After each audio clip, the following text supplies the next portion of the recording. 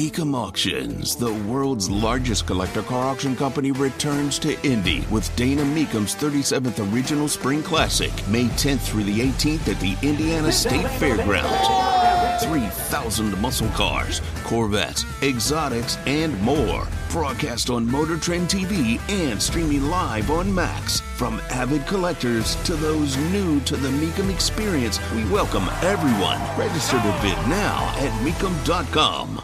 So more and more conversations come up involving our children. And for a lot of us, it's stunning that these conversations are even taking place and that we have to have the conversation of, hey, shouldn't we be in the business of protecting children? It is societies that are failed. It is ideologies that are backwards that go about attacking children. The idea of utilizing children to engage bombings in Israel from Hamas or Hezbollah, what they do with children and child brides in other nations. Those are the things that appall us. Yet here we are in the United States watching things happening with children that are appalling us, and there are people saying, oh, you're just a bigot. Oh, I guess you're not educated. Oh, you're just a parent. You're a domestic terrorist. Tony Katz today. It's good to be with you. David Marcus joins us right now. You can read his columns over at Fox News. His latest book, Charade, The COVID Lies That Crushed a Nation. You can find that at Amazon.com. His latest over at Fox News, Time to Defund NPR over porn for kids. And David, it's good to have you here. There's some things in that piece that I'm not allowed to quote on radio. But let's talk about what it is that NPR did and why this has been a chorus that's gone on for a while. Why are you saying NPR doesn't deserve any federal money? Thanks for having me, Tony. Look, there's the list of reasons why NPR shouldn't get federal money is like a CVS receipt. But this was particularly egregious. It centers on a book called Gender Queer, which is a graphic novel that, as you mentioned, it's difficult to describe this in PG terms, but it has images, very graphic images of sex acts such as oral sex and things like that involving sort of underage characters. It is very close to, if not pornography, and it's targeted at kids as young as 12. So NPR decided to give the author of the book a platform on their website to basically defend the work, which, she claims her book is being banned and it's being pulled from library shelves. So she wrote this woe is me self-congratulatory essay about how, her book is being banned without ever mentioning the pictures. Without ever mention, all she says is that there was an angry woman at a Virginia school board meeting, and after that, it all kind of snowballed. It never addressed the very legitimate concerns that parents have about this kind of sexualized and sexual imagery being in front of their kids. And no editor at any legitimate news outlet should ever let that happen. If when she comes back and says, "Here's my defense," and doesn't address the problem at all, you can't run that because it's not news, it's propaganda. And when we talk about this idea of banning books, I've discussed it on the shows before, there's a big difference between saying a book shouldn't be allowed to be printed in a public library or even sold versus saying, hey, we as parents think this book is inappropriate for our 9-year-old and all 9-year-olds. Yeah, of course. And this is why, this author in the essay compares her own work to Kill a Mockingbird, Mice and Men. And we do. And rightfully in our society, we kind of shiver a little when we hear the idea of a book being banned. But you're exactly right. You can't open up a store selling Playboy magazine to 10-year-olds, right? We draw these lines within our society, and it's perfectly reasonable and necessary for us to discuss where those lines should be. And as you pointed out, the left won't let us do that. When you even try to have this very legitimate conversation, they say you're homophobic, you're transphobic, you're a bigot, and it's because they know they can't win this argument. Talking to David Marcus, read his columns over at Fox News. The book, Charade, The COVID Lies That Crushed a Nation. You can find that at Amazon.com. Your discussion about saying, hey, no more federal funding for NPR is based on the idea that NPR knew what they were doing when they allowed this conversation about this book to take place. We as taxpayers shouldn't be a part of this. But the desire to defund NPR has been going on for well over a decade. What in your view could actually pull the trigger to make that happen?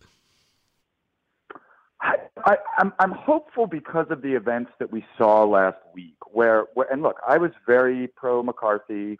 I was frustrated at times with what, the 20 who were opposed to McCarthy were doing. But we did see not only democracy in action, we saw a GOP that looks like maybe it's going to have a spine. As you say, the GOP has been talking about this for 30 years. They haven't pulled the trigger. So I'm hopeful that just as Donald Trump moved the American embassy to Jerusalem when Republicans had said for 30 years they were going to do it, that Republicans can use this opportunity to make good on these promises, because NPR is a problem. State-run news media is always a problem. It always serves as a mouthpiece for the elites. And look, let them have their fundraisers, and people in Martha's Vineyard, who listen to it in their Subarus can send them money. Don't make taxpayers in the rest of the country do it. This also falls into a bit of trend going on, and I know that you follow these kinds of things, that we're seeing this more and more push in this desire to say that kids can do this and kids should be aware of this, and it's allowed to it's okay to show kids the other. This move to give children agency is clearly a move that has people utilizing the term groomer. And I don't know where you are in the term groomer. I know that you do a lot of cultural commentary, and I wanted to get your thoughts on it. But you take your story, what you're writing about with NPR, and now connect that, if you can. Is there a connection to the stories about how it's okay to engage surgeries for children who want to change their gender? After all, there's a lot of money in it, according to Vanderbilt University and others. And then this latest, where the American Academy of Pediatrics has come out to say that, surgeries for 12 and 13-year-olds who are overweight, that's the way to go. There's Am I off base that there is this serious push for children to have agency and therefore to decide all sorts of things, including their medical world and then who they love? Does this groomer conversation all connect, or am I off base? No, you're not off base at all. And I'll say this about the groomer term, right? And that was a term that was getting people kicked off Twitter until very recently for even just uttering it, right? I don't use the term because it's not particularly useful for me in the way that I work, but I have no issue with anybody who does use the term, because let's remember how it came into the parlance most recently. When Ron DeSantis was trying to clean up the Florida school system and stop telling, kindergartners that they can choose their own gender, the mainstream media and the Democrats started calling it the Don't Say Gay bill, which was a lie. The word gay didn't even appear in the bill. They just flat out lied. And what happened was the then press secretary for Ron DeSantis, a woman named Christina Pushaw, who does some really phenomenal work, she said, okay, fine. You want to call this the Don't Say Gay bill? We're going to call it the anti-grooming bill. That was where the groomer thing, this was several months ago, almost 5 or 6 months ago now, I think. And look, that's entirely appropriate. If one side is going to just blatantly lie and use this kind of disingenuous hyperbole to describe the other side has to be allowed to do it too. Now look, if the left wants a détente, if they want to say, we'll stop calling it the Don't Say Gay bill, you guys stop calling it grooming, great, then we can have a real conversation. Until then, I don't have an issue with it. And of course it's all connected. Of course the idea of kids accessing porn and kids choosing their own gender and kids having, sex change operations. Yes, of course, this is all connected to a really disturbing new way of looking at childhood. It's the belief that childhood shouldn't exist.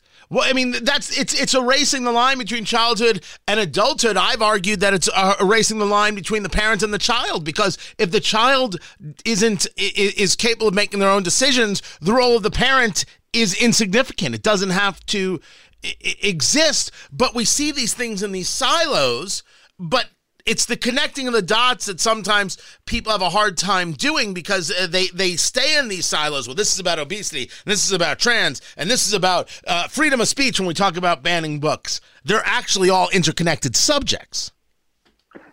Yes, and this movement is retrogressive because our idea of childhood is relatively new. It really emerged at the end of the 18th and the beginning of the 19th century with the Romantic movement, with writers like Rousseau, and not to get too much in the weeds, but this idea that childhood. Feel free to get in the weeds, David. We don't shy away from crap. Childhood was suddenly considered to be this distinct entity. It had to do with the idea of getting kids outside, getting kids playing sports, right? This is where we saw the movement to end child labor. We said, no, 10-year-olds, 12-year-olds shouldn't be in the coal mines, right? 11-year-olds, 12-year-olds shouldn't be getting married. We made these decisions, and they were very, very good decisions for society that allowed, by the age of 18 or 19 or 20, people to grow into adulthood having experienced this full childhood. We're ripping that away now. I have a 12-year-old. My 12-year-old's not an adult. I don't want my 12-year-old acting like an adult. And so it really is a deep problem in our society. And I think part of the problem may well be that a lot of the people who are making these decisions don't have a 12-year-old. And they have the occasional conversation with their niece and nephew and say, oh boy, these kids are smart. They're tough. Think back to COVID. How many times did we hear about masking and school closures? Oh, kids are tougher than you think. Guess what? They're not. And in fact, we now see that they're suffering because of those decisions that were made. Has anybody reached out to you regarding your piece at Fox News, talking to David Marcus, columnist at Fox News, author of the book Charade, The COVID Lies That Crushed a Nation? Get that at Amazon.com. Regarding your piece, whether it be teachers, or certainly not every teacher agrees, but teachers screaming at you and calling you a book burner, or many legislators saying this is something we should work on. Has anybody connected with you? Every article gets some people, calling me names and stuff on social media. So, I mean, that certainly happened. I think, interestingly, nobody makes the positive argument here, right? No, I've yet to hear anyone on the left say, okay, here's why it's a good idea. Here's why we really need 12-year-olds to be looking at these graphic sexual images. So nobody makes that argument. They just call you a bigot. If they say, oh, you're exaggerating and you're a bigot. If you don't. So no, nobody's done that. I have had a lot of positive feedback, including from the woman in Virginia who cited in the piece, who was the angry mother who kind of, kicked this all off. She's reached out to me, and I've spoken to some people in congressional offices, people who I sort of regularly talk to, and this is definitely on their radar. But everybody has to approach this more aggressively, and I think the model here really is Ron DeSantis, who not only has had the courage, as did President Trump, the courage to address these things and not be scared of being called a bigot, but is actually taking very serious action on the ground to change these. And that's really positive. Before I let you go, a question that has always moved me in the back of my head as I go through these stories: how in the world did this fight about children become political? Because it would be hard to believe that all people on the political left believe that children should somehow be treated as adults. Children can make their own medical decisions. They can make their own decisions about who they love. And I meant that in terms of deciding their sexual futures or sexual presence. This has become a political fight, right versus left. It doesn't make any sense that it would be a political fight because we're talking about children. You have a take on how it became political? Yes, it became political essentially because nobody agreed to any of this, right? Like I saw something today where somebody was trying to register in New Jersey their kid for kindergarten, And part of the form was gender identity. Kindergarten, right? No, we never voted on that. We never agreed as a society that this is a thing, that any of this is real. There is an institutional aristocracy at work in the United States, in our universities, within the deep state, within the bureaucracies, certainly within the teachers' union. And the political left has a tendency, just as they did during COVID, to defer to these experts and say, oh, well, I mean, Harvard Education Review said X, Y, Z. Like, who am I to disagree with that, right? Exact same thing as, well, Dr. Fauci says, you got to put 7 masks on. So I guess we better put 7 masks on. And so I think that's how it became political, because American conservatives are far more skeptical of experts, far more jealous of their individual liberty.